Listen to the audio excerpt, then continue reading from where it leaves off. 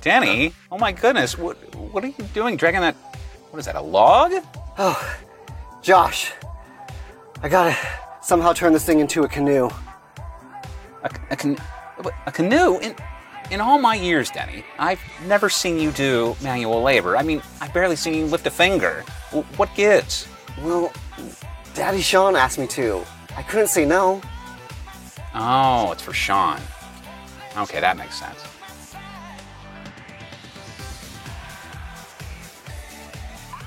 Welcome to Hot Red Shorts, a gay watch of Baywatch. Two gay guys watching Baywatch, one episode at a time, more or less at random. I'm Josh. I'm Denny. And today we'll be talking about Baywatch, Season 10, Episode 17, Breath of Life. Ugh. There's some breath for you right now. Or we could call it the German title, which translates to The Chosen One. Ah. Which made me think, was this sort of like a Star Wars sort of reference or something? Because Phantom Menace had come out in 1999? I don't think so. I think it was just whatever. But the German title, I'm going to give it a whirl. Der Auserweiter. Der Auserweiter is, I believe, how it's pronounced, The Chosen One. Close enough. Something like that. This episode aired around February 21st, 2000. And I was going to be turning 19 the following March. Not the following March, just a few weeks from now. And I was basically totally checked out of pop culture. I was living in the dorms at the time. How old did you say you were? 19. 19. Well, no, I was going to turn 19, so I was only 18 still. And I was spending most of my time skipping classes, having panic attacks, and partying as much as I possibly could. I was 14, about ready to graduate from middle school. And at this time, I was being very rebellious because with my middle school, they had this stupid rule where all the boys had to tuck in their shirts because it had to do with like all the school shootings, and this was to prevent people from like hiding guns in the waistbands of their shorts. You know, Daytona was a hotbed of gun activity, wasn't it? Yeah. It was a silly time. Some of the good things, at least from my perspective, going to these raves and things that I was all of the time, there were giant pants for as far as the eye can see, and shiny shirts and frosted tips. It was a very, very glossy time. And the news at this time was consumed with the upcoming presidential election, which, snooze fest. Like, who really cares? Because at this point in the race, it was Clinton's final year, and at this point, Gore was the nominee for the Democrats. It was decided, it was done.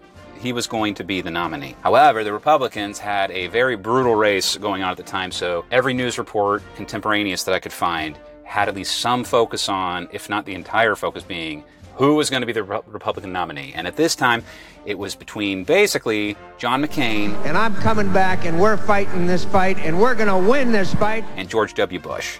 And, well, we all know how that turned out. At this point, I was not into politics. I was thinking I was a Republican because my whole family were Republican, so that's all I really knew. So, grow and change. That's what it's about, right? Something that is closer to where we are now. Cell phones were just starting to spread across the country, and I wouldn't get my own for at least another year. Oh, I would not get one for several years. Yeah, I was still using phone cards to call home from the dorm. And the Nokia was in ascendance, though. Their little brick phones were all over the place and starting to get very popular. Actually, I don't even think I got a phone until after high school. I did get a pager. Ooh, a two-way? No. Oh. But not even just any pager. My sister's hand-me-down pager. Oh, what a time. What a time. Do people even still use used cell phones anymore? Cell phones? Well, yeah, passing pager? down. Well, no, I know they don't use pagers anymore, but I'm saying. I think at hospitals, still slightly, a little bit. We were using one not too long ago for our department till about like 3 years ago. Oh. So. I can see their utility in the fact that they're nice, simple objects that are hard to screw up, whereas everybody's smartphone has endless distractions on it. Now, back in 2000, though, smartphones were not even a thought in anybody's head. Instead, text messaging was just becoming a thing. And at this time, most users had to pay per text message. Not just to send them, but to receive them, too. There were lots of squabbles between people about, don't send me any texts until after 9 o'clock and things like that. And to be honest, if they brought back a pricing structure like that, people would probably communicate a little better than they do now. I think at this point, I was still waiting until 9 o'clock so I can call my best friend, Betty, who had to move to North Carolina. Oh, the old days. Yeah. There were a lot more boundaries in general back then. Technology just wasn't up there yet. No, but speaking of technology, good segue there, Denny. Video games, something near and dear to your heart.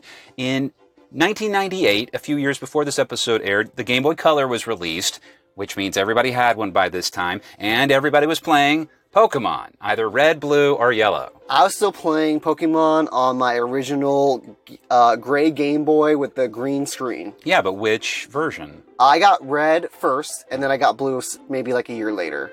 I left my Game Boy at home because who needs video games when you're an adult in the dorms? Well, I needed one. Luckily, my roommate had stolen his sister's, and I played Pokemon Yellow. Quite a bit. I never got Yellow. Well, Yellow was the one with Pikachu and actually using his voice, so that was the one. That was fun. Also, on February 4th, 2000, a few weeks before this episode aired, The Sims was released. And I was playing a pirated copy as soon as I could. I was playing probably not till high school, The Sims, but we had a cheat code to get infinite money, so we can make anything we wanted.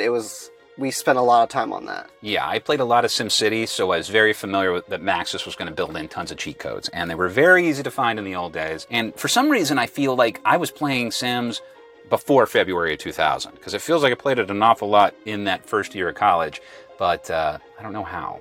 Then again, I was pirating an awful lot, so maybe there was a gray copy available. And speaking of pirating, that was the only way I was watching movies at the time. I certainly wasn't wasting any of my very, very, very small amount of cash on anything but pizza and pot, so I was downloading. I was only pirating music at this point.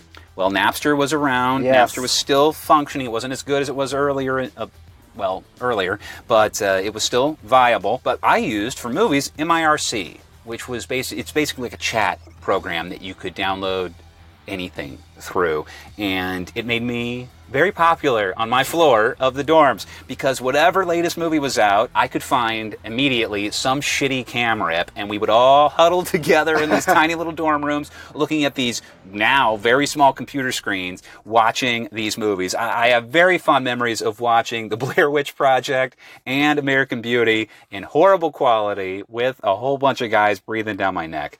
It was Part of that sounds good. well, there you go. A room full of college boys? Mm-hmm. Yeah, right? Now, at the theaters proper, though, I wasn't going, but Boiler Room was out, and the original Pitch Black, which would basically prepare America for our Vin Diesel-filled future. I do remember Pitch Black. I don't remember Boiler Room. Boiler Room is full of studs. Oh. It's not just Vin Diesel, it's a whole bunch of other... Giovanni Ribisi is in it. Oh, he has a really good body. Oh, does he? Yes. I just know him from his face.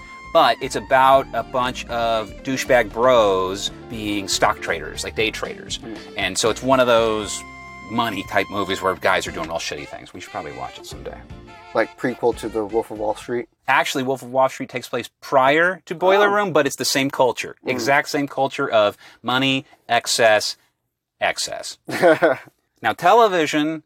I wasn't really following either at this time, to be honest. The only time I seemed to watch TV was when I was hungover, which was fairly frequently. You're in college, so that makes sense. Exactly. And admittedly, I was going through a lot of emotional stuff that I wrestled with for a number of years.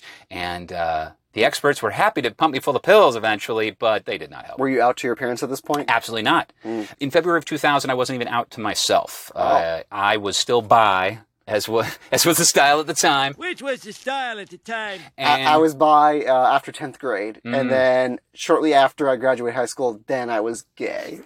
I was occasionally making out with a girl here or there because you're living in the dorms. I was in a co-ed dorm also, so it was boy, girl, separated by floors. And, things make themselves opportune. Plus, it was a very different time. In 2000, being an out gay person... you were in danger, to be perfectly honest. Which was the style at the time. But as for what I was watching, it was mostly random crap that was on in the middle of the day, like Pamela Anderson's VIP, which we've talked about before. Never seen. Well, it was in its second season at this time, and I did find the pilot, so we'll be watching that soon. So wait, so she's already left the show at this point. Okay, gotcha. Never mind. Yes, Pamela Anderson's final episode was the Hunchback, or not the Hunchback, but like the Phantom of the Pier Phantom episode, of the Pier, yes. yeah. Which I don't remember what the name of the episode was. Nevermore. Maybe And it was so weird that was her last episode because there was like no goodbye. Well, there was a cliffhanger in that Cody proposed marriage, and we were ended on her confused visage. But yes, that was it. Cody's going on one of those jock getaways again. So weird. It was. I was also watching reruns of Sliders on Sci-Fi Channel, which I definitely remember vividly. At this point, it had moved from Fox to Sci-Fi. It was in its final season. Jerry O'Connell had gotten replaced by his brother, and it was awful. There were cavemen bad guys that would chase them from reality to reality. I remember the first like season of Sliders. I was like into it, but then like I never was able to catch it when it was on. So yeah. Again, it wasn't a good time for TV. TGIF, for instance, which we frequently talk about to try to figure out when, where, what was going on, it was on its very last legs. The last episode that we covered was Dolphin Quest. So that's basically a year before this episode, and we talked about how there were two brand new sitcoms sort of sandwiching the block. Well, they both failed. And as a result, their loss of confidence completely in the programming block, and now TGIF was opening with a full hour of Who Wants to Be a Millionaire.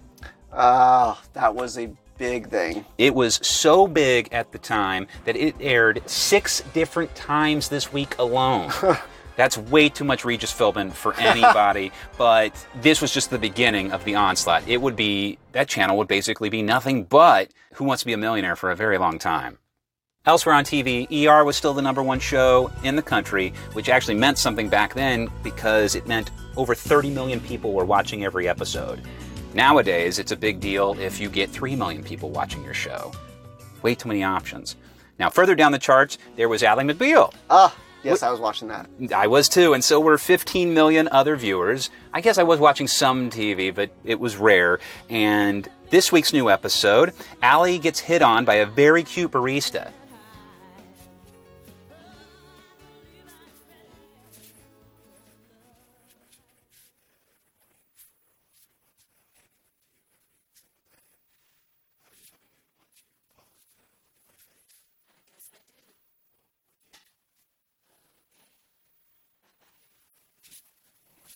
A little too aggressively, to be perfectly honest. So much so that he plants a kiss on her without asking, with no consent whatsoever, and then she dumps her coffee on him. Oh. It was an iced latte or cappuccino or something, so it didn't burn, but... Meanwhile, I remember an episode where Ally McBeal intentionally hit someone with her car just to, like, talk to him. Ally was no paragon of virtue. She was certainly not a hero. She just happened to be the main character.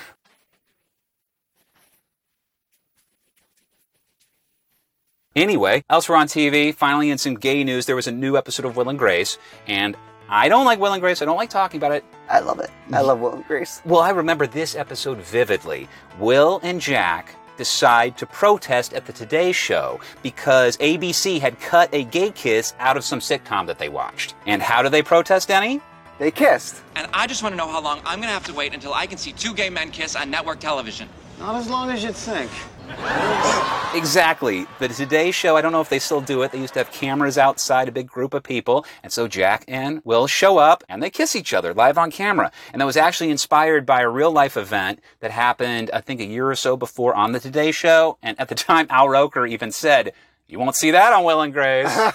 Some nice topical stuff. And it turns out that was only the second kiss between 2 men on primetime U.S. television. What was the first? The first one, I'm glad you asked, was an episode of That 70s Show called Eric's Buddy, which I also remember. Oh, yes. I know who it was with. Joseph Gordon-Levitt. Joseph Gordon-Levitt, yes. He played Eric's friend, Buddy. Eric's buddy, and he's got the hots for Eric and makes a move and kisses him in his car at some point. And obviously, Eric flips out and... You're gay! Me? No, I'm not gay. You're not? You just kissed me. Okay, I'm gay. He actually flipped out at first, but like he was cool afterwards, but we never saw Buddy again. Of course, and apparently that was some behind-the-scenes drama that people didn't cotton to that gay character that much. So, Levitt did great work later on. 3 months later, after the episode Will and Grace aired, on an episode of Dawson's Creek. And we've talked about Dawson's Creek before and the gay character of Jack.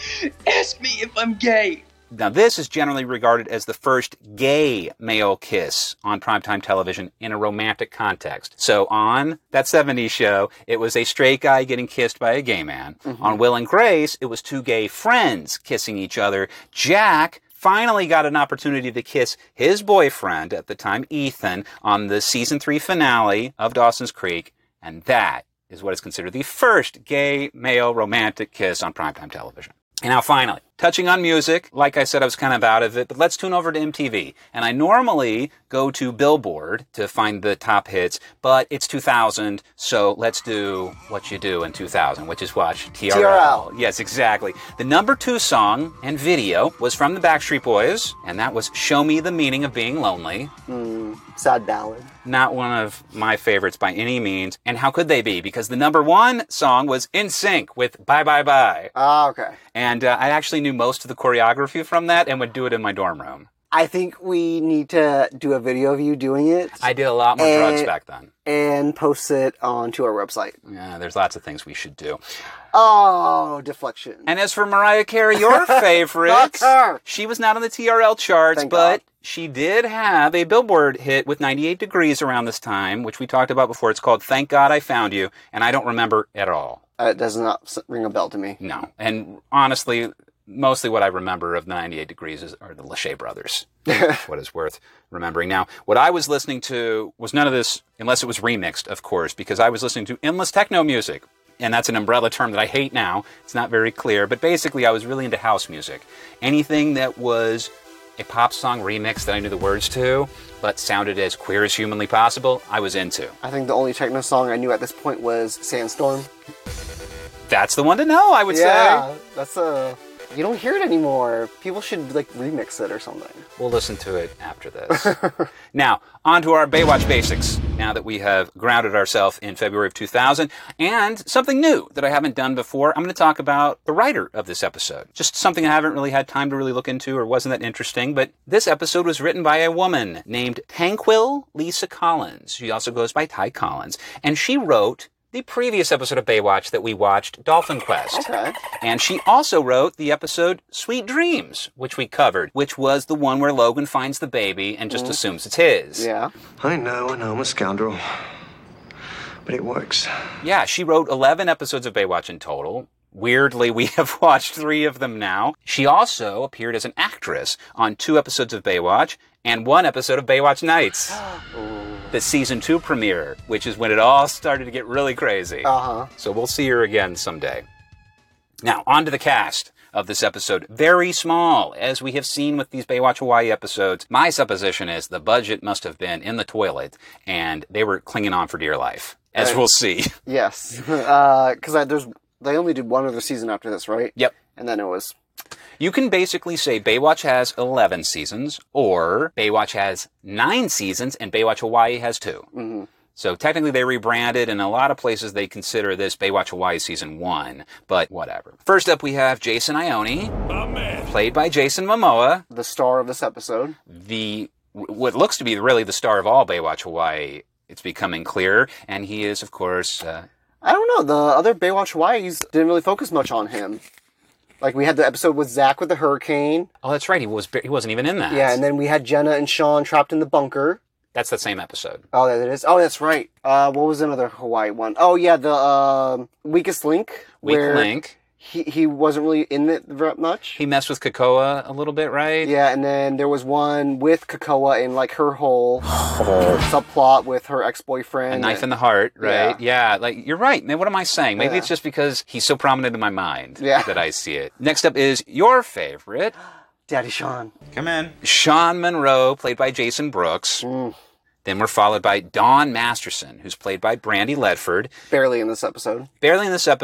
More so than some others. And she was introduced initially in the episode that we covered before, Weak Link. And seemed like she was going to be an irritant for the whole crew. Let's get out of here and get a room. But in this episode... She's the voice of reason. Exactly. Next up we have Allie Reese, who's played by Simone McKinnon, and we met her before in Weak Link, where we also met Tanner. She's the Australian redhead that is also a helicopter pilot. Right. Right. She gets maybe one line in this episode, and then she's gone. So we really won't talk about her. And next up we have the biggest bitch of Baywatch, Jenna Avid, played by Krista Allen. Insufferable. Now, if you just pipe down, it would be smooth sailing. She is worse in this episode than she was in the prior one, if only because her hair, she looks like she stole it from a mannequin. When you first see her, you think, oh, she was actually good at one point, but then 180. Yes, this is actually a really good follow-up to our last one with Jenna, because it fills in a lot of what I guess we just assumed. And makes her more interesting, still a raging bitch. And that's it for our main cast. Very tiny, just 5 lifeguards, and really, 2 of those don't have anything to do. And what's surprising is no Mitch, even though he's credited.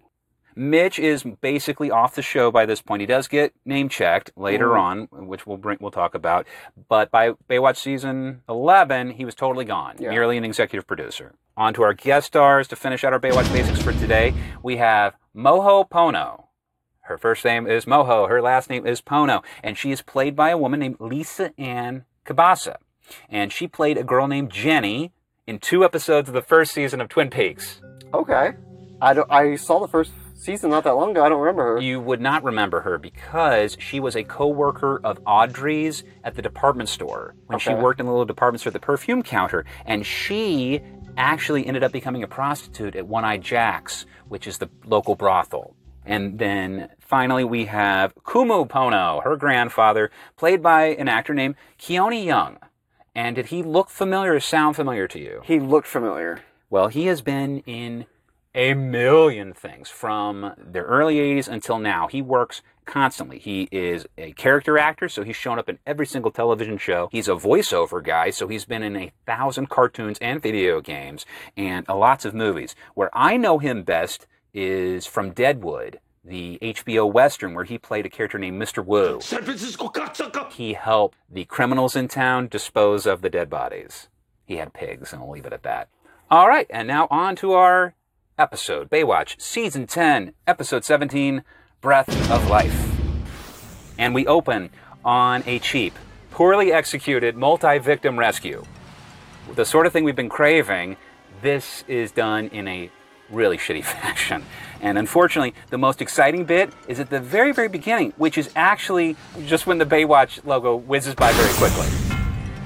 Jason is on hand. He's coming by in a Scarab, and he jumps in to start the rescue, but he leaves his boat completely unattended in rather rough waters. There's 2 guys in the water. They're yelling for help. And then there's one guy we see on a cliff nearby, just kind of like hanging out. In distress, but like, okay.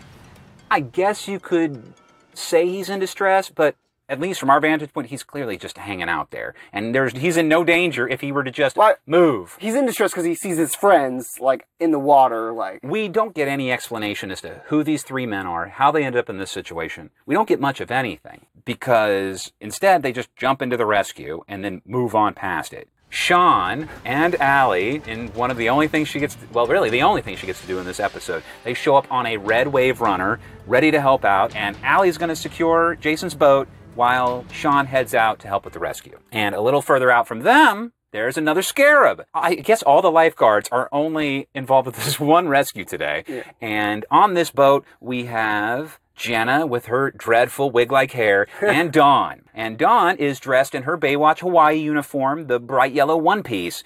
But Jenna's clearly an outsider because she's wearing a red one-piece. Which, you know, if you're just coming into it, like, you think the red is the iconic Baywatch swimsuit, so you don't think anything of it, really.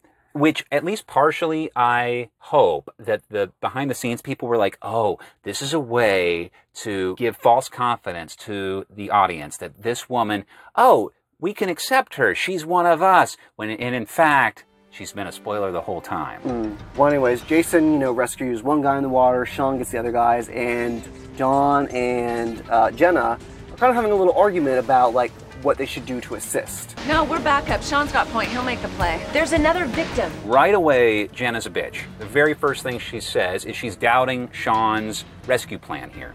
She showed up after the fact, and we really don't know anything about her background. We know Sean is a trained rescue guy that Mitch Buchanan trusts enough to put in charge of Baywatch Hawaii. There's no reason to question him, and Dawn calls her on it.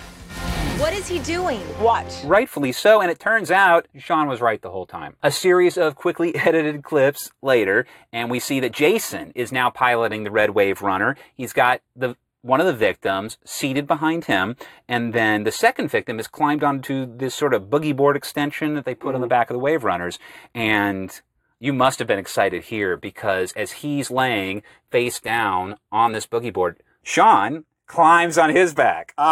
Yes, I wish I could have been that victim. Yes, that's a lucky man and a lucky day. Before then, or right after that, the guy from the cliff falls into the water. Oh my God, look, the guy's off the cliff. In a ridiculous fashion. Yeah. Just in our last episode, we saw a goofy guy somehow fall from a thing in a similar fashion. And again, I feel like he just jumped because... Well, maybe he saw what was happening with Sean. He's like, I want in on this. So you know what? I can't fault him. He's a genius. It was actually me.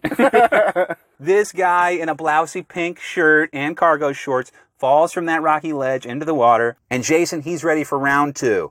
I got him. He jumps to the rescue. More poorly edited quick shots. And Jason's got the situation in hand. Well, what's interesting is when Jason says, I got it, like it kind of the camera cuts to like Sean's face and he doesn't seem pleased that Jason jumped in, but it doesn't really amount to anything, I don't feel like. It's unfair for this show to expect anyone to expect subtext. And so my natural inclination is to read into what they're doing and whatever. But I'm also having to ground myself in that this is Baywatch. If they don't show it to you, it doesn't matter. And so I saw the same thing. And as we'll see through Sean's actions later, maybe there's a pattern of behavior with Jason. Maybe he's overzealous. Maybe he... Overconfident. Exactly. And he needs to be knocked down a peg or two. But none of that gets communicated to us in any sort of literal fashion throughout the episode. Instead, we get more cuts. Cut. The MTV influence is all over this as we get a series of zoom-ins on random beach shots and Babe's boobs. And all of a sudden, we're now at Baywatch headquarters. And at some different time than before. Jason is approaching Sean because apparently Sean asked to see him. And it seems fully like he's about to get chewed out. Yeah, that's what I was thinking. In every way. Just to say, though, as Jason strides in across the floor of Baywatch headquarters, Baywatch Hawaii headquarters, he is only wearing his hot red shorts, and he looks damn fine. He looks real good in this episode. Oh, yes, which is good since this is a showcase for him, and he remains barely dressed throughout. I have to point out, though, something that you need to watch as we go through Baywatch Hawaii, and I didn't notice this in Baywatch proper. No one wears shoes at Baywatch headquarters, which I remember is relatively accepted around Hawaii, but it's still disgusting. Yeah, but you think, like, you're in the sand constantly, you don't want that dragging in your shoes. What happens when you need to take a leak and you go into the public bathroom? That's so gross. Thank you very much. That's why you just go in the ocean. Good Lord. I have to ask a question. Please. And I should probably know this because Jason Momoa is kind of like a big deal now. Yeah. His background, is he part Hawaiian or, like, what's his ethnicity? We've talked about this before, and we haven't ever, I think, really pinned it down. I want to say he's Hawaiian based on remembering interviews around Baywatch Hawaii and other things that he's talked about, but let's look it up. Because I think it's implied in this episode that he is part Hawaiian.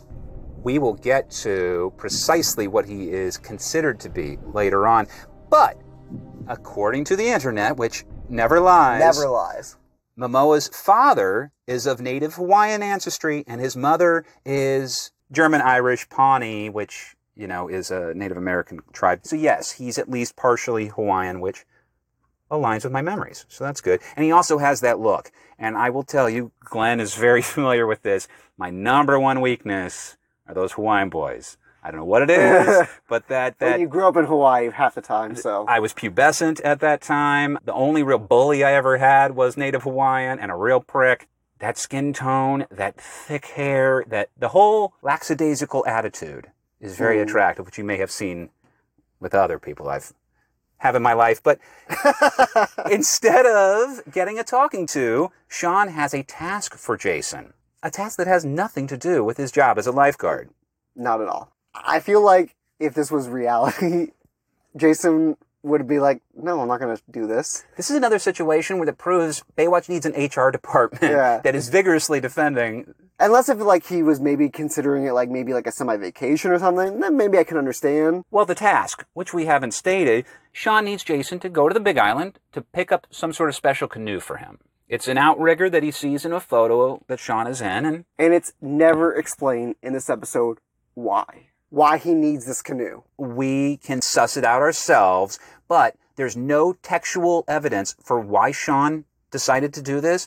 And spoiler, there's no follow-up on this either, unless it happens in the next episode, which is called Big Island Heat. And I'm guessing they don't talk about this canoe ever again. Probably not, because we'll get to it later. Never mind. Now, Jason doesn't fight it at all. Like you said, maybe he considers it a vacation. Sean's offering him a first-class ticket to the Big Island, which is fucking ridiculous. And I'm somebody that I like to be bougie.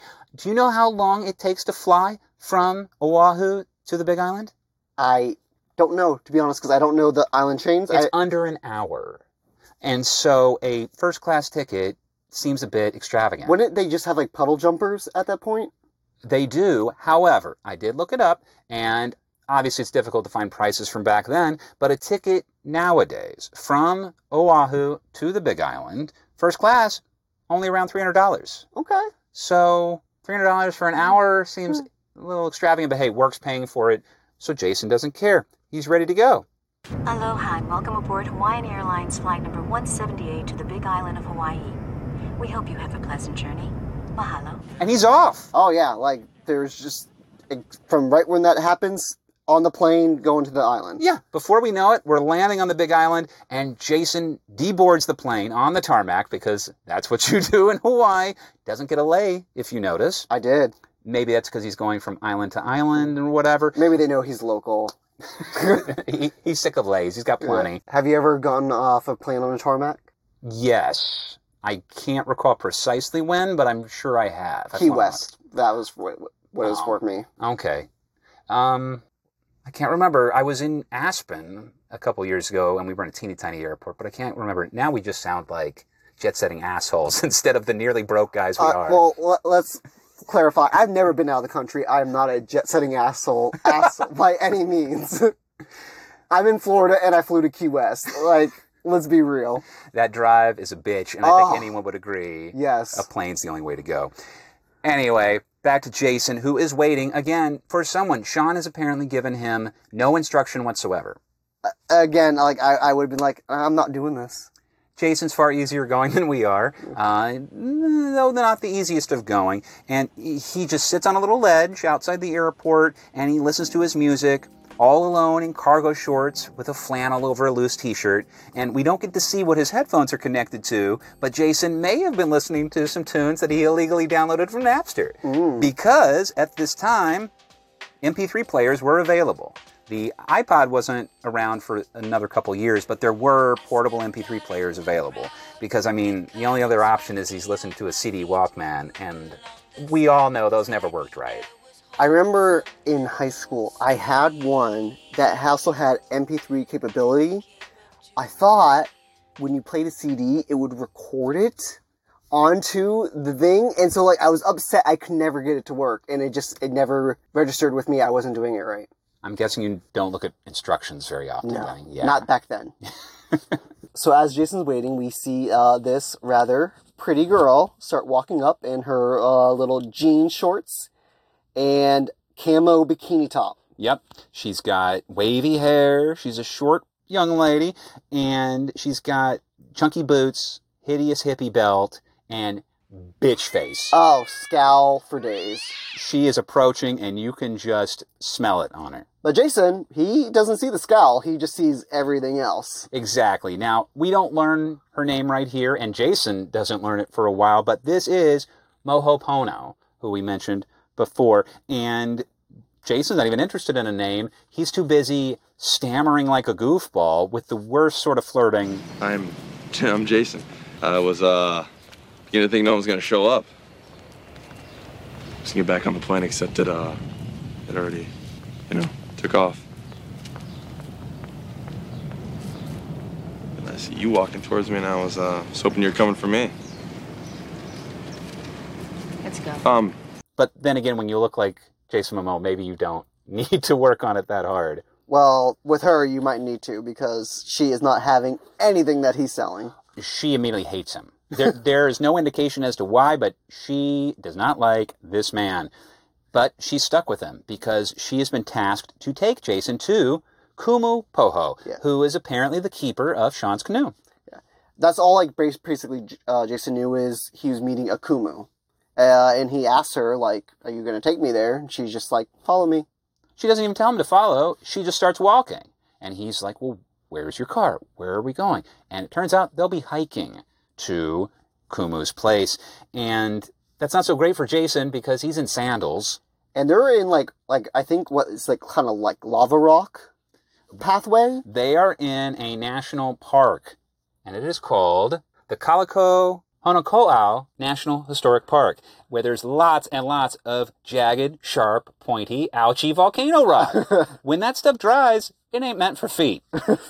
And this walk, it's not just any walk. It's instead along what's called the King's Trail, which is actually a 175-mile long trail that traverses the entire Big Island. It goes through a bunch of historic sites and important cultural things to see. But it's really another opportunity for Jason to be attacked for his perceived lack of respect from Hawaiian culture. Well, you are ignorant. As we saw in the past episode, people seem to dig at Jason right away as if he is culturally insensitive or that he doesn't know what these people are talking about. It's one of the bigger through lines for the Jason character that I think we're going to continue to see throughout the series. And Jason, though, he's used to this just as much as we are already, and he deflates her education right away. He knows what you're talking about. He's familiar with King Kamehameha. He knows about all this stuff. Angry and hostile. I love that. I'll tell you what. Keep your name, little girl. I won't be here long enough to use it. Take me this churro so I get the hell out of here. He's more interested in more bad flirting. Yeah. Which leads to the theme song, because this is Baywatch Hawaii, so we start off with a cold open, and then we get the fun theme song. Since it's the first Baywatch Hawaii theme, you probably prefer it more since it's closer to the most well-known theme. Sort of just rearranged with some generic Hawaiian elements. And I gotta say, I like the real cheesy synth that they use throughout it, just because it's so cheap.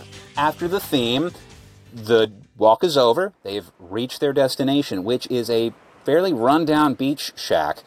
And it's just in time for Moho to abandon a very sweaty Jason, and he's completely confused. Yeah. No information is given to him whatsoever. So he just starts looking around, and he finds an outrigger canoe on the beach. Yeah, and I have to say, here's where I really started to look at Jason, since there's so little going on. This is a beautiful man. I gotta say, those lips are so pouty. You would think he was making a face, but no, it's just how he looks. That notch in his eyebrow, is that natural or is that, like, intentional? I don't know. It's funny you mention his eyes, though, because he has sort of like a constellation of moles near his left eye that I think is just the most adorable thing ever. It's so cute. As far as the eyebrow cut, I hope it's natural. Well, I question that because now everyone's just kind of like doing a notch in their eyebrow now, intentionally. Looking at Google quickly, I can't really tell. You know what? I'm not, well. Yeah, he's got it right there. Maybe it's natural. Could be a scar under there. Yeah. Either way, he's beautiful. He started a trend. As Jason is poking around the entire estate, he checks out the canoe. Kumupono arrives. And he's going to be another... Ladies and gentlemen, we are experiencing technical difficulties. Please stand by.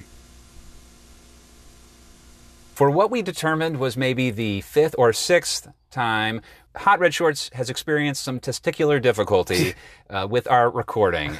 We are already compromised as being in the closet and trying to figure out this in amateurish fashion, but for whatever reason, my phone decided to take a giant shit on the recording that we were doing, and I do believe we were both sweating quite a bit. It did seem like everything we had recorded previously got lost completely. Which doesn't seem like that big a deal, but that's until you think about trying to repeat a conversation. Yeah. And just being off the cuff, it's not a fun place to be. We've had to do it once before, and I'm pretty sure I still have the recording of us screaming for 3 minutes. That was probably the funniest part. I'll have to edit that in sometime. But anyway. But thank the lifeguard gods, you manage to recover it through some sort of website.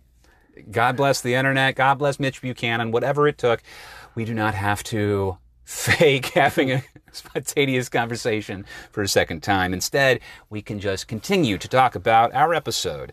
And we were talking about Jason, and he's looking through the various knickknacks and things that are there when, all of a sudden, who makes himself known? Hey! Hey, come here. What you doing snooping around my home? Kumu Pono. Who is going to be his mentor for the duration of this episode. Exactly. At this point, he just seems like another person that is irritated as hell at Jason for no discernible reason. Just existing. Exactly. So his granddaughter, Moho, maybe they just share bitch in their genetics. I mean... I literally have her in my notes as bitch for most of it because I did not know her name. I think that now that you know her as Moho, and we know what happens to her, you can give her a little latitude from here on. But, you know, you do you. Because she is quite the judgmental bitch. But as doofy as Jason is, he's still hot, and he has yet to show any signs that he's a bad guy. Mm-hmm. A bad flirter? Yes. Or that he's even bothered by either of their attitudes. No, which you would think would make him at least chill out a tiny bit, but no, they never do. This is a super cliched plot. There is not anything subtle here or really beyond the surface level. And this whole episode, I think, is more kind of informing the viewers more about Hawaiian culture than anything else. Yes, there is a lot of that. Yeah. Which is a good thing, to be exposed to other cultures. The assembled Hawaiian crew, they trudge off into the jungle, and the incredibly obvious plot becomes even more obvious here. Well, we'll say first, let's go back. The canoe that Jason was looking at, thinking that he was supposed to pick up for Sean, is not what's on the beach. They have to tread even further than they already did to find the canoe. Kumu lets Jason know, we will find the canoe in the jungle somewhere. And there's no canoe waiting in the wilderness. No, the canoe, where's it waiting, Denny? It is living. It's a giant... Well, first they come upon this giant tree, and Kumu points up in the air, like the canoe is like in the branches somewhere. And so Jason's looking around, and then it finally dawns on him. It's like, oh shit, no. I'm supposed to... what? Make one? They expect me to chop down this tree to carve out a canoe from it. Yes. As far as we know, and they don't tell us in this episode, Jason knows as much about canoe building as you and I do, which is nothing. And he, at this point, assumes he is just picking up a canoe, not making one. Oh, I wish Sean would have let me know about this little secret. If it was me, I would have walked away.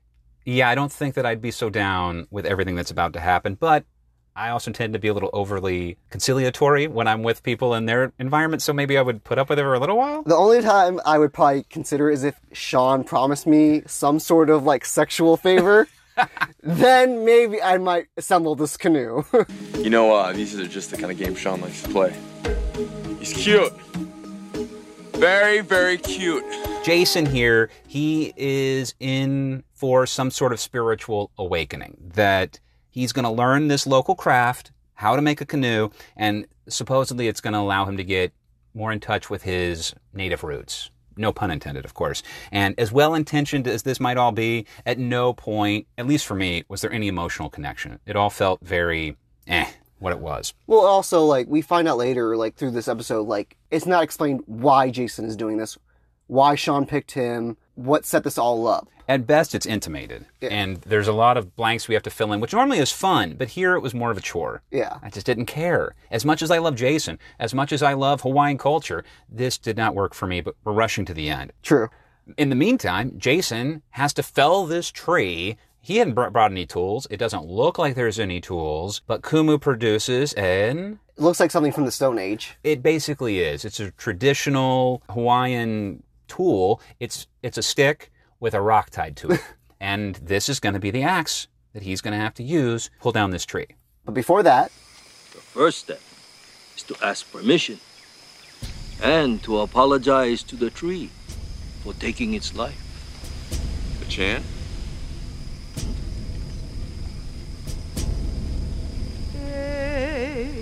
Yes, and how do they do so, Denny? There's a chant. Yeah, they have a sacred chant, and Moho is the one who chants it, and it does not, when they're showing the scene, it does not sound like her voice at all. no, it probably is dubbed in. Yeah. I feel like I'm going to have to defer to you a lot to this because I have no exposure to Hawaiian culture. You lived on the islands. I will admit I'm no expert by any means, a novice at best. But yes, there was a huge emphasis on environmentalism, about having a connection, a physical and spiritual connection with the world around you, which is kind of considered cliche when you think about quote-unquote native peoples and can be applied to all sorts of types. But in this case, absolutely true. It was something that was talked about an awful lot. And hell, you can even see it in other pop culture Hawaiian things like Lilo and Stitch, Moana, which wasn't specifically set in Hawaii. Polynesian. Right, but it's the same sort of culture where they're talking about you live in cooperation with the world around you. And for people that live on an isolated island, it makes all the more sense that with limited resources, you have to have a lot more respect for what's around you. It's well put. Thank you. And, the Native Americans here in North America, I feel like, they had that kind of same sentiment. You like definitely respect hear for the land. You Right. use up everything, every part of the animal, that sort of thing. And it's actually probably much more common across lots of cultures, that cross racial barriers and things like that, just depending on what are your resources like. If you can't call the pizza guy, you're probably going to appreciate the meal that you make at home a hell of a lot more. But I want pizza. we can always have pizza. That's the great thing about living now. Anyways, so we don't actually see Jason chop this tree down. No, because during the very sacred and very special and very important chanting that they're doing, we get some fade into trees, a dramatic montage of close-ups of Kumu and Jason considering it, Moho singing, before we get a bunch more quick shots of boobs and babes. We slam right from this thoughtful, sacred moment back to the beach, which makes it all the harder to take it seriously, but this is Baywatch. One thing I want to make a comment on, as they're traveling through the jungle, before you even reach the tree, Kumu, has a little side conversation with Moho, asking her, why he makes her angry. Right. And she thinks he's disrespectful. He's rude. He's disrespectful. He arrives with empty hands. What kind of person comes to another person's home with empty hands? Right, which has not been proven by anything, and this conversation doesn't really lead to much. But it kind of sets the thing where it's kind of setting up a relationship between her and Jason. A little bit. Well, I mean, it's a foregone conclusion, as we know, with most things here. But it is showing that there's a potential that she may thaw a little. Yeah.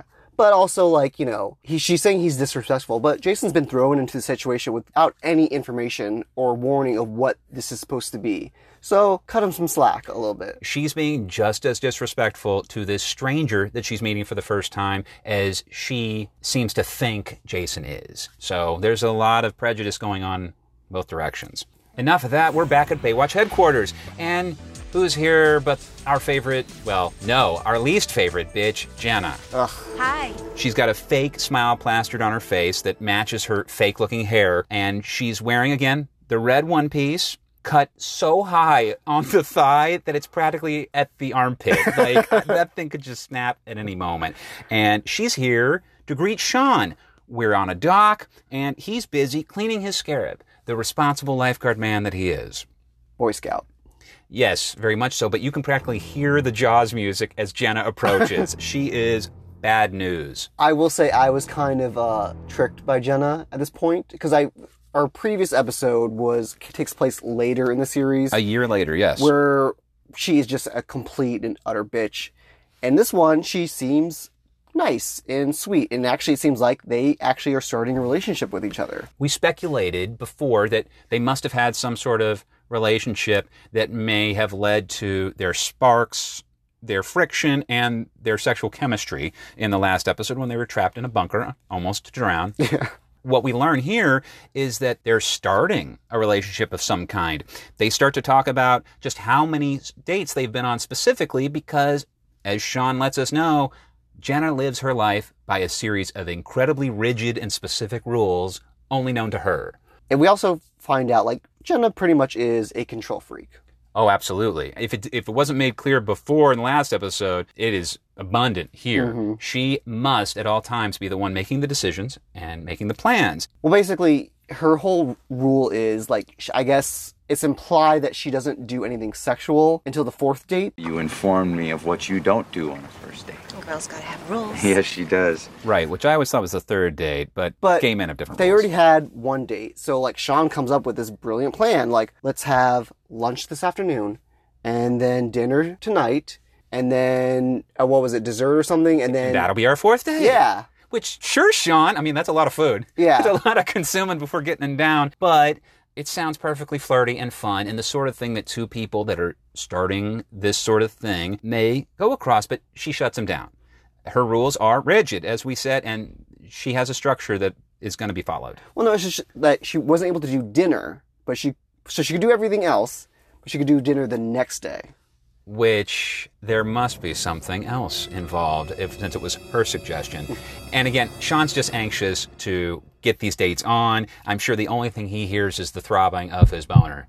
I definitely heard it. So Jenna agrees to the date tomorrow night, and she flashes a very strange grin.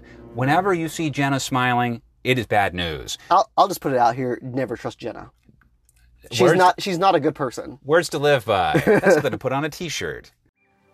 We head back to the beach shack, and a shirtless Jason. Shirtless, that was my note. Yes. He has a harness, and he is dragging that log back to that shack. He has no harness, Denny. He has a rope tied around his waist like a farm animal. Oh, I thought it was a harness.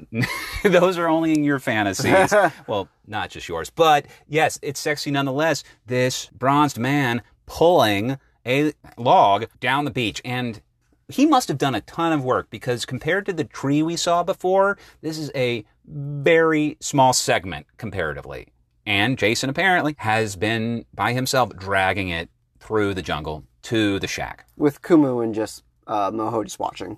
That took a long time. Yeah, maybe observing, saying, hey, watch out for that rock. I don't know. We definitely could have used more of this scene, though, to be honest. There was a lot of filler in this. Why couldn't we have watched Jason drag something across the beach shirtless? Well, Jason feels like he's done for the day, but Kumu has one more hiccup for him. Yes. Apparently the tradition is... You should start carving the canoe the same day you cut down the tree. And what is interesting here is we haven't seen Kumu lift a finger. It's definitely another trope where you have like the wizened expert that's a little goofy, that seems very lazy, but continually prods the young student and who ultimately answers in defiance.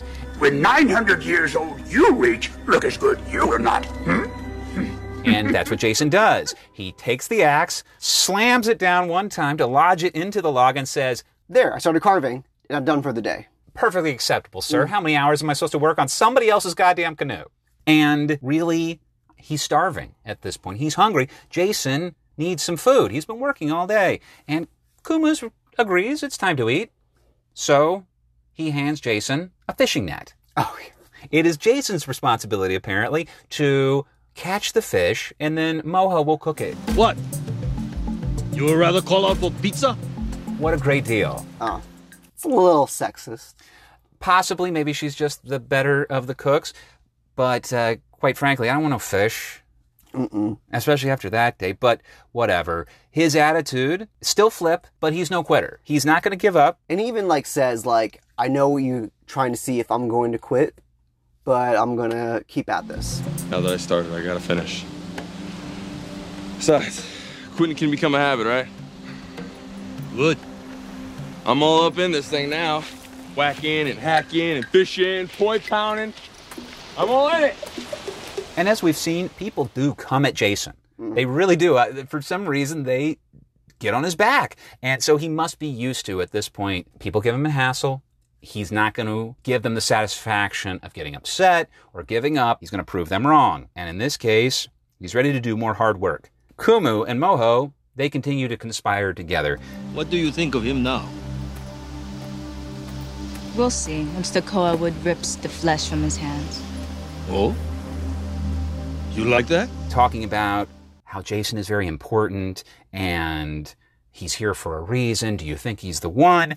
None of that matters, though, because we get to see Jason's shirtless silhouette against the sunset as he flings the net majestically into the sea. And I think that is what causes Moho to start warming up to him. Because she's no longer looking at him with, contempt. No, more so hunger or thirst, as we would say these days. But we can consider this as we fade to our first commercial break.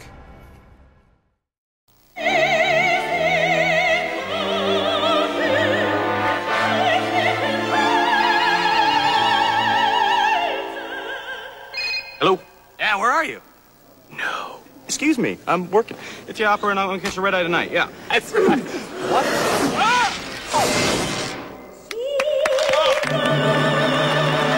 Stay in touch without disturbing anyone with two-way paging and email from SkyTel, the first name in advanced messaging. If only Baywatch held as much suspense and excitement as we're experiencing, hoping the stupid app doesn't crash as we are recording.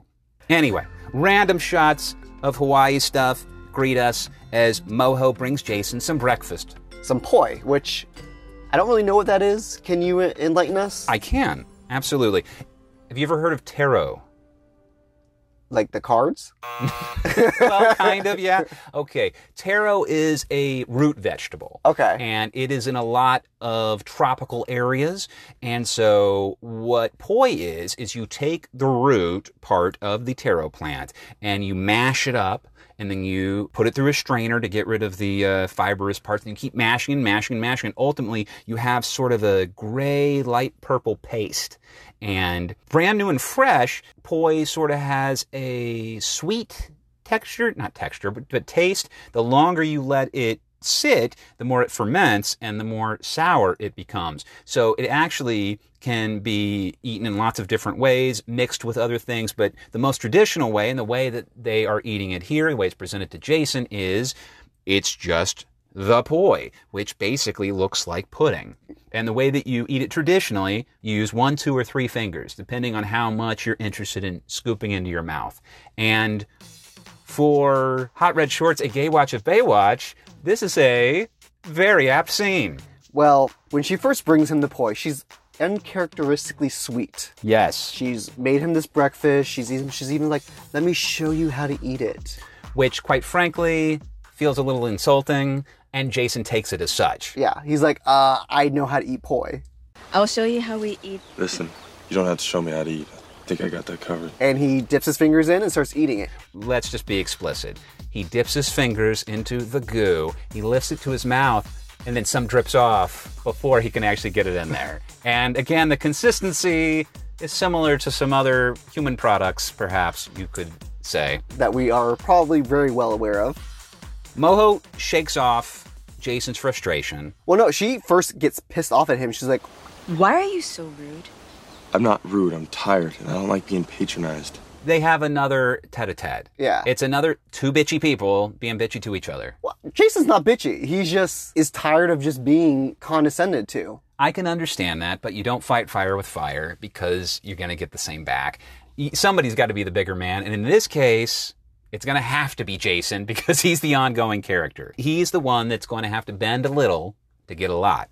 And we do see that Moho is a lot more open to accept Jason because even though they clash here, she swings back and starts to explain to Jason just how bad off Kumu, her grandfather, actually is. That he's close to death, there's not much time left. And that Jason, inexplicably, unknown to Jason and unknown to us, has somehow been chosen to take over for Kumu as a master canoe maker. Do you know what ho'o'elina means? It's got something to do with food, I'm interested. It's the teacher's last student, the one chosen to carry on. You must become that for my grandfather. It's a lot of pressure. Out of nowhere, too. He thought he was taking a trip to pick something up. Yeah. And all of a sudden, now he is charged with stepping forward with these ancient cultural tasks. But at this point, we are going to award our Sud Watch to Mr. Jason. Jason Ione, played by Jason Momoa. We have no other extras in this episode. As we mentioned in a previous Baywatch Hawaii episode, the cast is so damn small, but then they're never actually on a public beach. We never get to see any other people other than our principals. You could say there was one or two people at the airport. They're fully clothed and nobody of note. There was the earlier rescue. Everybody was in the goddamn water. Mm-hmm. So this is yet another strange episode of Baywatch where we have to award the stud watch to a lifeguard. Yep, but Jason looks real good in the scene. He leans up against a tree. His chest is nice and tight. He's looking good. Flirty smile. So, thank you, Jason. Yes, and I will say, and I've said this before, he's the whole reason I was even interested in Baywatch at this point. Even though Jason is caught off guard. I'm a lifeguard. I'm not a teacher. He sort of just absorbs the information because Kumu's terminal, and Jason, it seems, is the last chance for him to be able to pass on these ways to someone else. But, like, I don't know if this is more of just like kind of a sexist thing, but, like, why can't Moho pass it on? That's a very good question. And we could consider it sexist in our view, but take off your privileged hat for a minute, Denny. I'm taking it off now. There you go, and put yourself in the shoes of a different culture.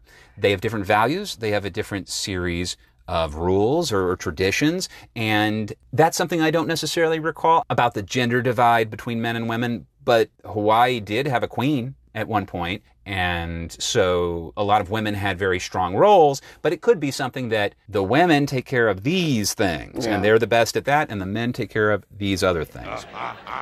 But here we do learn why Moho was such a bitch when she first met Jason at the airport. And this goes back to something you were asking about before. Jason Momoa's ethnicity, we looked it up and found out, yes, he is indeed half Hawaiian. Moho expected that Kumu's successor was going to be Native Hawaiian. So that's why you were so pissed off at the airport.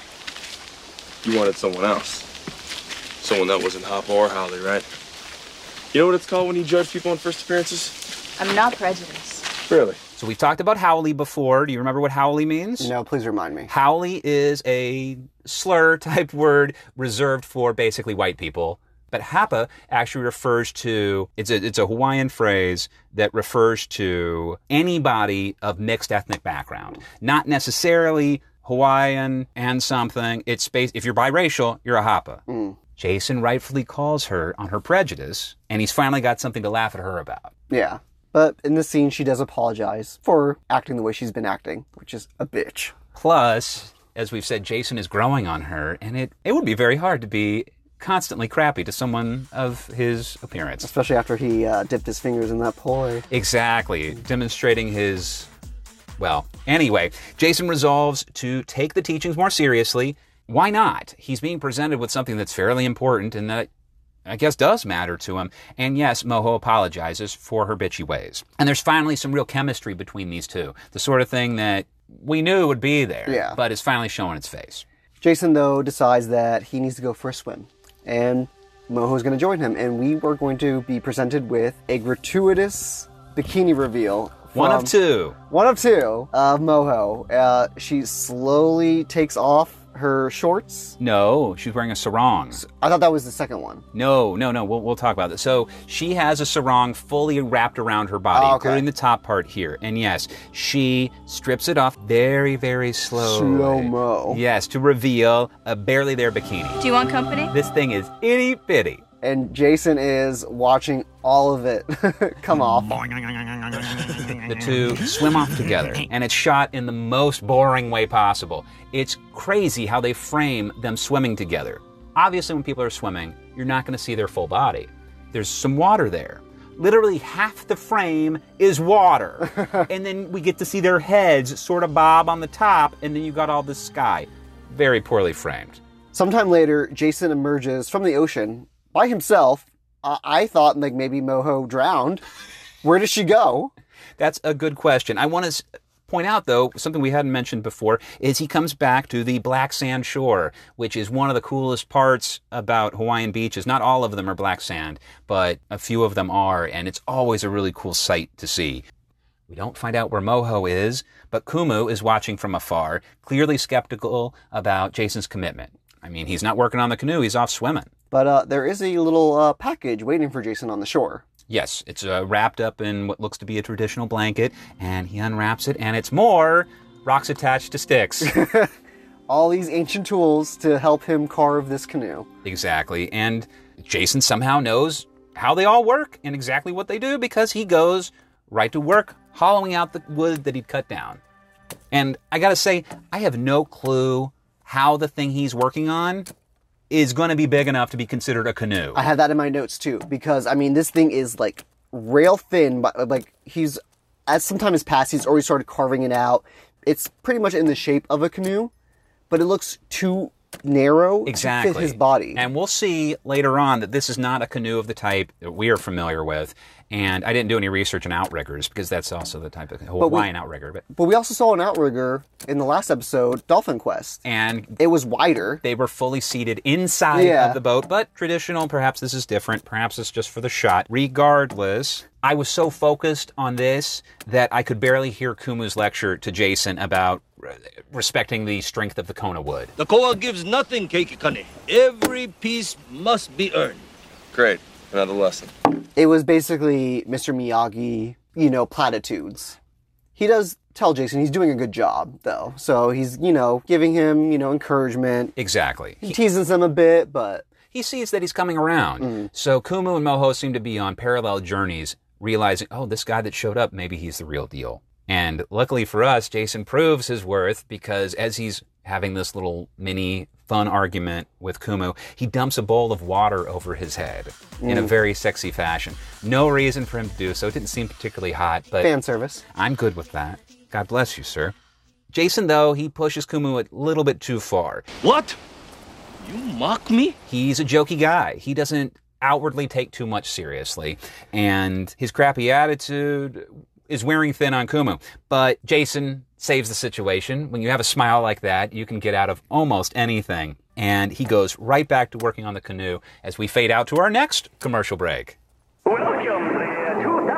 Remember the future? Not everything turned out like we hoped. But even though robots aren't doing our laundry, we have made a few advancements. Today, almost anything you could want is right at your fingertips. Log on to the Sci-Fi Channel store now, and you'll find one of the world's biggest and best collections of sci-fi gifts, toys, apparel, and more. Simply select your items, and they'll be delivered right to your door within days. What could be easier? The Sci-Fi Channel store.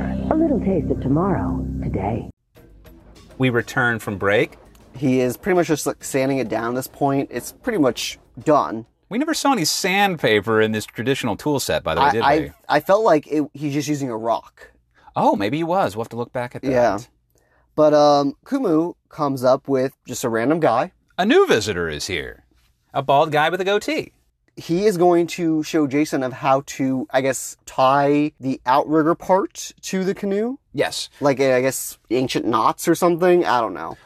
Kumu has brought this guy here because, due to his age, due to his terminal illness that we never find out about, he's not going to be really capable of showing Jason how to do it properly. I have a couple things Please. About this. One, you might not be able to, do the roping yourself, but you can tell Jason how to do it and let him know, if he's doing it right or wrong.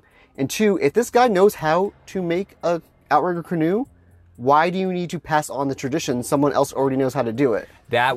I never thought about that till now. My thought was, why even bring him in at all? He doesn't have any lines. I think they give his name, which I didn't catch. He's not on IMDb, and he serves no purpose. I really think this is what I thought of in my head. Please. He is someone who won some sort of contest or knew someone on the production, and they had him just come on the show just because he wanted to be on it. Or someone owed him a favor or something. I could see that. The goddamn cast list is so small, why not throw in another person? In fact, maybe they looked at the call sheet when they were filming the episode and it's like, oh, damn it, we should have another person in here to at least break it up. He and Kumu go over to the canoe, and I guess they start setting it up, and Moho arrives and takes Jason aside. Because obviously all the manual labor he's been doing, his hands would be in some sort of bad shape. But they show his hands. He has no blisters, no cuts, no scrapes. His hands are fine, maybe a little red. Let's remember, this is 2000. Everyone was watching on standard definition, on much smaller televisions. And when I was watching it, I was hungover, so I would not have noticed. But Baywatch is not known for its makeup budget or its special effects. Remember the Man of War? Mm. Yeah. Speaking of hands, we're gonna have to do something about yours. They'll be all right. No, you won't be able to tie the arm over. Come with me. What actually happens here, it's just an excuse for Moho and Jason to have some sexy time. She is going to lotion his hands for him, and I'm not sure why Jason couldn't rub lotion on his hands himself. His hands were just so beat up and delicate. She needed to rub the salve on it and cure him. Yes, where they stare longingly into one another's eyes as they rub hands. To be honest, it made me think of my time in a few raves. Just like a lot of hand rubbing. But this rub is interrupted because Kumu has no time for sexy time. It is now time to lash the boat together. Hey, Romeo! Time to get back to work. It also must be kind of weird to see his granddaughter throw herself at someone, even though he's pushing them together. He probably doesn't want to see that. I'm right there with you. It's hard for me to think any culture would be all that down with grandpa watching granddaughter get it on with somebody. But Pornhub has a lot of search values. Anyway. It's sad. I know exactly what you're talking about. This sexiness ends quickly because we move into our first real montage of the episode, which is Jason learning how to tie rope. Which I wouldn't even really call this a full montage. It's so short, and I can't quite call it a montage. I see that your definition of montage always has a time component in it, which I'm perfectly fine with. I think that this qualifies because we're getting multiple quick shots with a song playing over it. Don't get me wrong, I have in my notes, short montage. So I knew it was a montage, it seemed a little odd to me that it was so short. It was unsatisfying, certainly. We don't really get anything from it. The song is incredibly earnest, but they're trying to get through a message that this is important. Time actually does pass through this short montage because the canoe's complete. Kumu and Moho are both impressed, and Jason, he's just ready to get in the water. All right, well, let's get wet. Now, it's cloying, it's lame, it's far too long a scene. The montage could have covered some of this, but it all leads to Moho finally admitting her interest in Jason. To her grandfather. Yeah. We do see the completed outrigger canoe. Instead of sitting in it, he has a seat on top of it. Not a seat. His ass actually is sitting astride the two walls of the canoe, and he puts his feet into the narrow section. So I guess he's just spread open? Yeah. I mean, makes for a long canoe ride. But yeah, as, she's saying that she does show interest of him. We have a little funny scene of Jason flipping his canoe, he falls in the water. Yeah. So. Which is cute. Anytime Jason's doing anything, it's cute, to be honest. And Kumu takes this time, though, to try to implore to his granddaughter that she should have a life outside of him, that she shouldn't feel trapped because her grandfather's dying. But before we get any sort of resolution, we whiz back to Baywatch HQ, and Studley Sean is leaning over a railing, surely wondering why he had nothing to do this episode. I was thinking he was thinking of, his grandma, dead puppies, to make his boner go down from his talk with Jenna earlier. This is Sean. We know he's not the deepest man. I'm sure he's just looking and empty. Let's be real. His quiet contemplation is immediately interrupted by the dark cloud that is Jenna. So, have you picked a place for dinner? Wearing super chunky flip-flops. Like a Spice Girl. Which was the style at the time? The music is ominous but brief. She's here to solidify dinner plans. But what she's really here to do is to tell him what the plans are. Chinese food. They're going to go to a very nice Asian restaurant, and then whatever's going to happen afterwards. And Sean doesn't argue because the outcome is clear. Banging is in the future. He's going to get laid whatever meal they have. She walks off, and then Dawn comes up. Wearing chunky flip-flops of her own.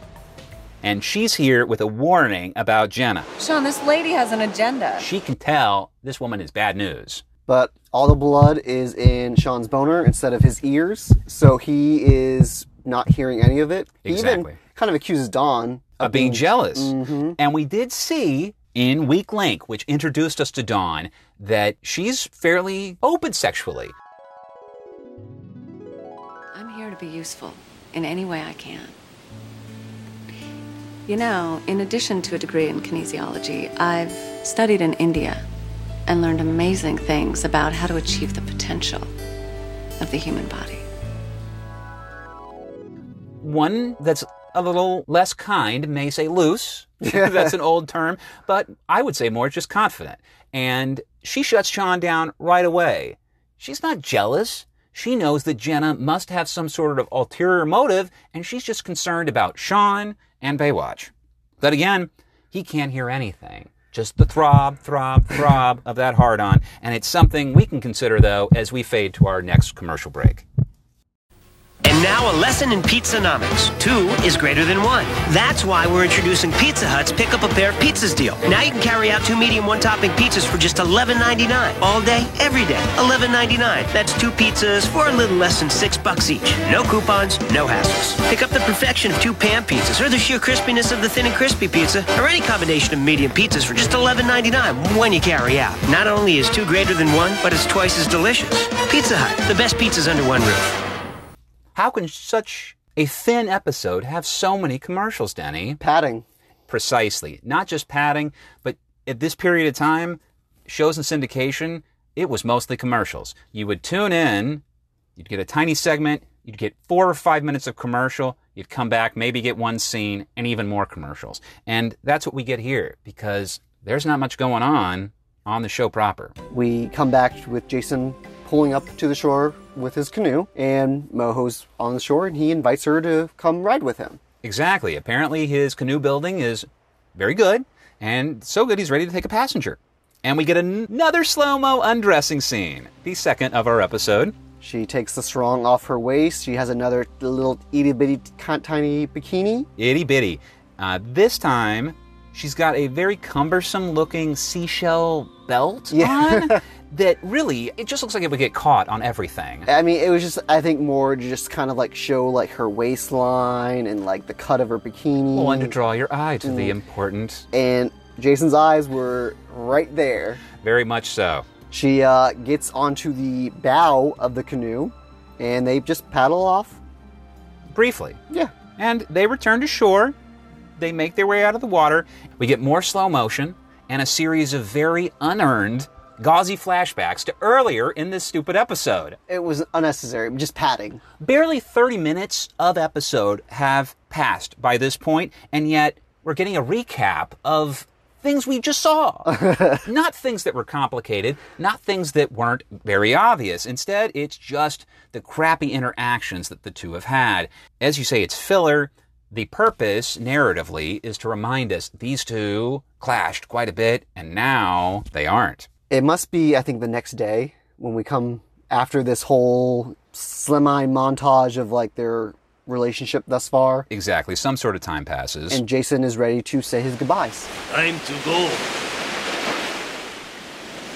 I'm ready. So he's there with Kumu, and Kumu assures Jason that his granddaughter will be able to help out with whatever mystery ailment he's dying from, that there's no reason for Jason to worry. Not that Jason seems like he's going to. But Jason does assure the old man he's going to pass on the knowledge that he's learned.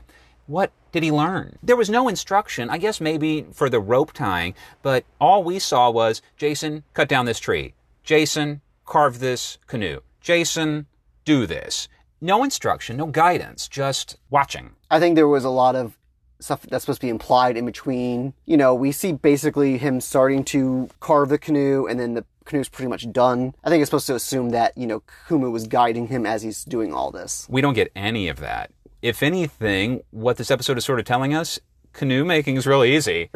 And that all you need is some rocks and sticks and you can figure it out. But we both know that it's not anything like that. As boring and hollow as this storyline is, it does give us a chance to ponder Jason and that incredibly handsome face of his, because there's so much Jason throughout all of this. Enough that Moho is affected. She is practically sliding around, as excited as she is. Upset to make her goodbye, but they promise each other that they're going to visit. And then we get a lesson onto the real meaning of aloha.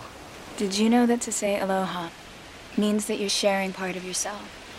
You breathe your life, your spirit into them. I heard that. Which I hadn't heard before. Me either. And was kind of strange. that you're breathing life into someone when you say that to them. And there's our title of our episode. Yes, which we don't always get.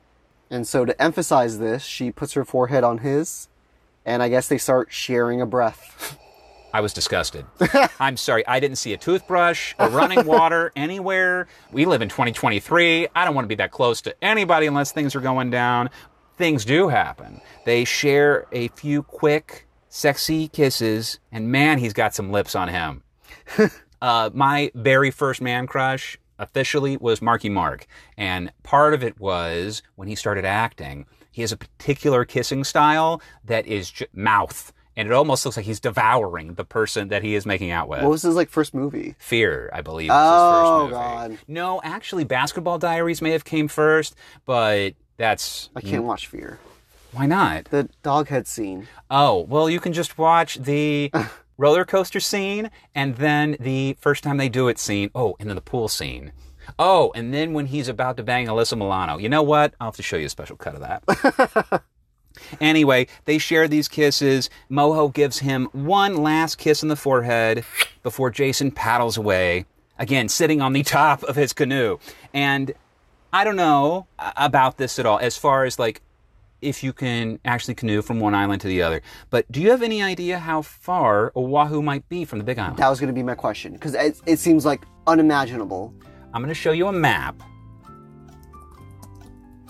And speaking of, Moho gave Jason a backpack of food and supplies. Food and water. He specifically says, thanks for the food and water. It did not seem like enough.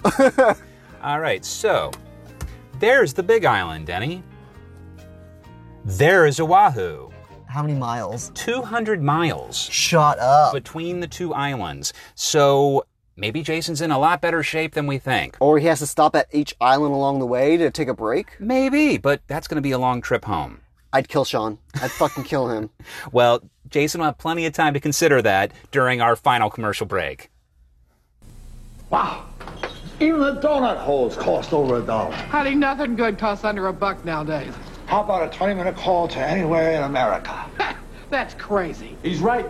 Dial 10-10-220 and all calls up to 20 minutes are only 99 cents. Just 10 cents a minute after that, man. Is it really that cheap? Oh, yeah. Try it. You'll see. Sure, cutie. Why not? Step away from the pastry. What? That's the last declare, sir. Oh. Dial 10-10-220. The sun sets on the nice Chinese restaurant that Jenna picked, and her and Sean are seated in the best seats in the house with a view overlooking the ocean. Gotta say, it doesn't really look like a Chinese restaurant.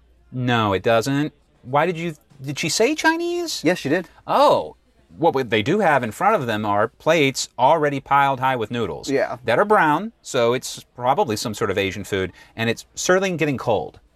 But that doesn't matter because Jenna is explaining that she's planned out the entire evening. You know, I have this evening completely planned. Everything. That doesn't bother you, does it? Not at all. Good. 'Cause you know, most men would be intimidated when a woman takes control. Robs them of their power. Fortunately, I don't think about these things. She goes into detail how she even admits she's controlling. Exactly. She knows the sort of person that she is. She's unfortunately unapologetic about it as well, but she is aware. And Sean said that he's not bothered by it.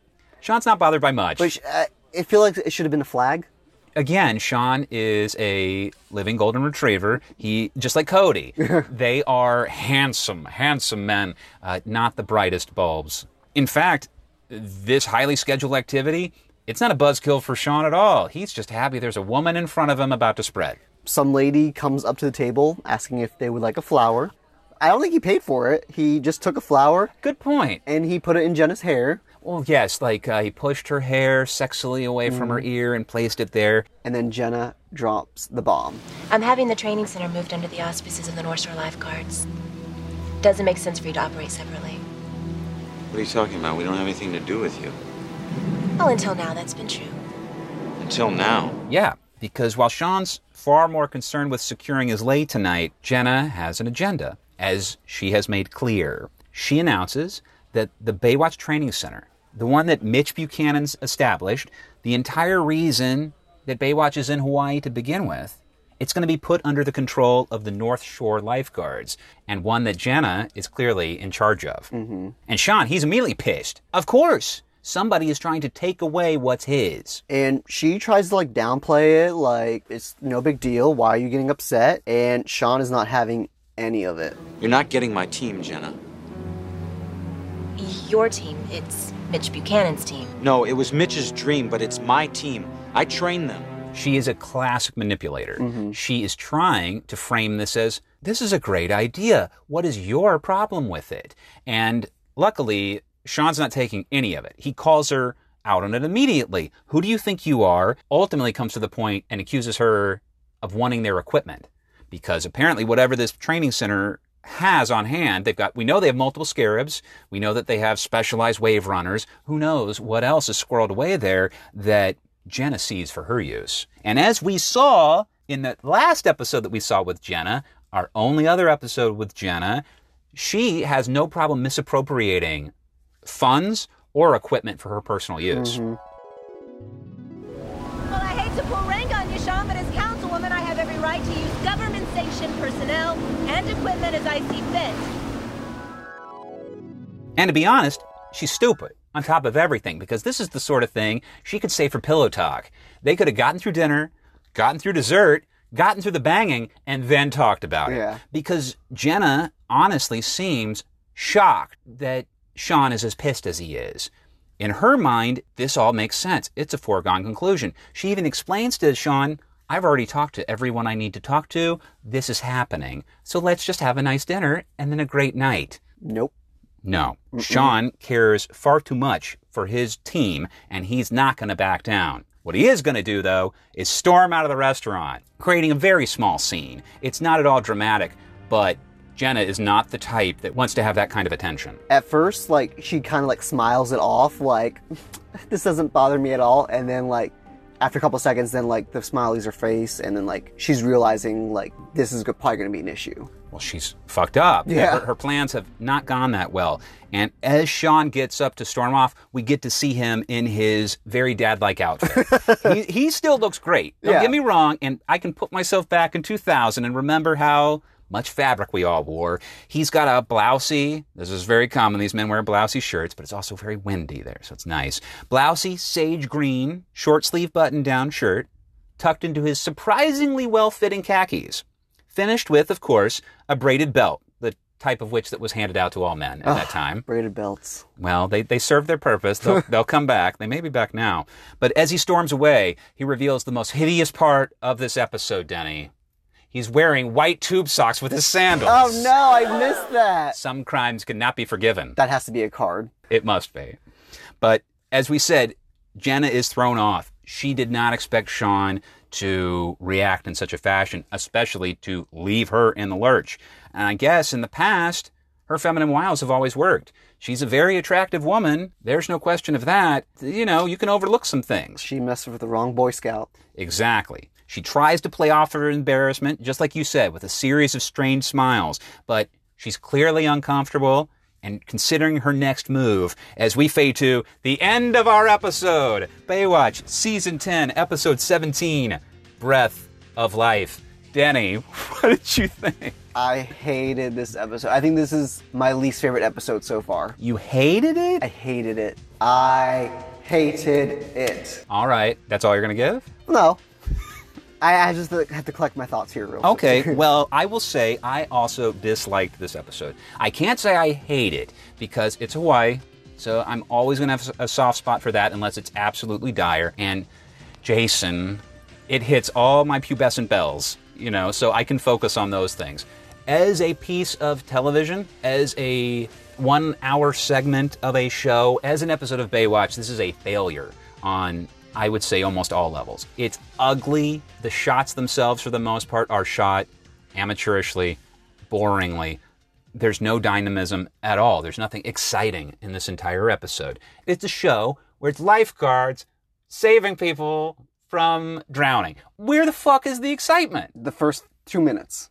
And again, the most exciting part of that was the logo whizzing by. It was bad. And I think even though we're in Season 10, which, as we've said, is Season 1 of Baywatch Hawaii, the budget must be in the goddamn toilet.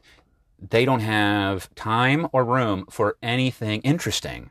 Like, the main storyline of this whole episode predicated on something that was so unbelievable. You asking your employee to do something for you that is outside their job description, and you basically lied to them, and it's something completely different. If that was me, I don't care how hot Sean is, I would be like, fuck this job. I'm not doing this. Take this job and shove it. I'm not fucking chopping down a tree and carving out a canoe. You have proven, Denny, that your gumption is stronger than your erection, and I appreciate that quite a bit. I'm sure it's mostly that you're a little older now, and I think that maybe if you were in your 20s, you might sing a different song. I certainly would forgive a hell of a lot more than I would now, but you're right. We don't even get any follow-up with Sean and Jason. There was plenty of time within the hour, well, the 45 minutes, to have another end scene with the two of them. Hell, would be great if Sean's waiting on the beach as Jason canoes up and they have a knowing laugh. They don't actually even get into it. They're like, I know what you did. And it's like, I told you it would work out. Nothing. I hope they at least touch on that in the next episode, which we might not even see. Well, at least not for a while. Yeah. It baffled me. Yeah. And then the most exciting part of the episode was this whole, Jenna, Sean undermining of thing, and it was barely touched on. It was basically a soap opera, like a nighttime soap. It felt real Melrose Place. And in fact, I said when Dawn first appeared that she seems like a soap opera actress. And that obviously in Baywatch Hawaii, they're throwing in more of those sorts of things. But it's not enough. If they were really going to change the show, give us some of that for real. Don't throw us a fucking bone at the very end of the episode. There's a tiny bit in the middle, and at the end, that's the only through line. Yeah. And I kind of understand why this episode was made. You know, I guess they wanted to more touch on the Hawaiian culture, but it doesn't make for exciting TV. And it also portrays the whole premise of the show. I'm going to bet that across the 44 episodes of Baywatch Hawaii, they touch on a hell of a lot of Hawaiian culture. And I hope that they do it in a not more sensitive way, but more entertaining way. Because I have a hard time thinking any of this would stick with anybody.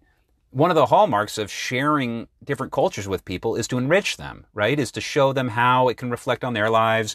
It makes the world a more connected place, et cetera, et cetera. This, if anything, it's like, oh, here's some hokey stuff that these people do. It's important to them, but we'll move on. Yeah. Because even Jason doesn't remark on it by the end. It would have been a great place to throw in some of the phrases that they had shared or, the other Hawaiian language words that mean something. I mean, they gave a tiny bit with aloha, but... Yeah, so this is a pass for me. I wouldn't bother watching this episode, to be honest. I mean... of this episode of Hawaii, not our podcast. Well, if you've gotten this far, fuck you. We got you. But no, I agree. Unless you are a major Jason Momoa fan, this is skippable. I would say, on the other hand, if you're watching the show all the way through and you want to get the plot details, this would be a good one to fast forward through to just the Jenna scenes. Because I'll say, as much as a bitch that she is, and she is very stiff, and there's a lot of artificiality to her, she is at least exciting when she's on screen. Entertaining. She's creating some friction and causing some drama. And give me some drama, goddammit. If they're not going to give us exciting rescues or lots of montages or hot extras for as far as the eye to see, give me some skanky drama. It is what it is. They can't all be winners. I'm going to rate this episode having to chop down 2 big trees with stone tools out of 10. Wow. Well, see, Denny, that's a little bit in reverse because I'd rather cut down 2 trees than 10 trees. Fair. That's actually a good point. So should this be an 8? You have to cut down 8 trees? Yes, let's reverse that. Having to chop down 8 trees with a fucking stone hammer out of 10. With no instruction or prior knowledge of it. Yes. We didn't even get to see the poor man stretch. He didn't warm up. His shoulders were killing him. But I'd rub them. Hey, they have lotion. They're ready to go. But anyway, that's enough of that episode. Let's get into our next episode. And Denny, how do we decide what our next episode is going to be? By spinning the magic beach bingo cage ball thingy, which I change every time because I have... Basket starts with a B, Denny. Basket. Magic beach bingo basket. All right, spin that basket of balls, Denny.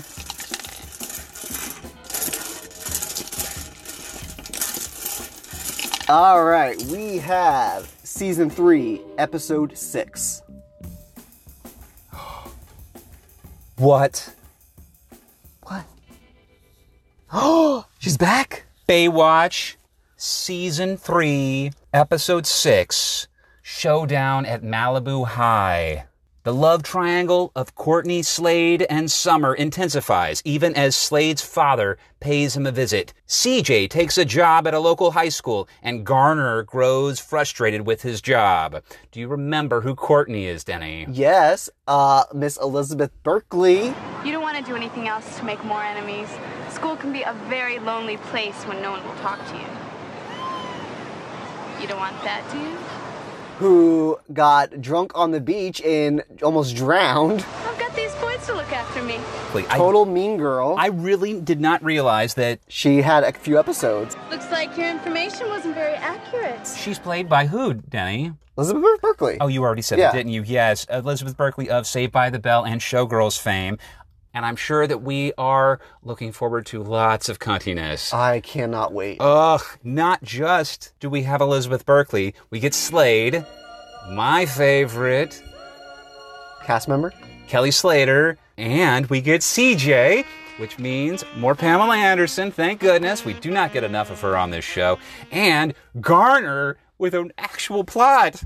And we actually see the high school age kids go to high school. Our minds will be blown, Denny. Now, this is something to look forward to. Fantastic. Cannot wait for next episode. Wonderful. We'll be flying way back in time to 1992 with Showdown at Malibu Beach High. Thank you for listening to Hot Red Shorts, a gay watch of Baywatch. You can check us out at our website, hotredshorts.com, where I make trading cards of each and every single episode. You can find us on Facebook, Instagram, or Twitter at Hot Red Shorts. We hope that you join us next time. And I've been Josh. I'm Denny, and thanks for listening.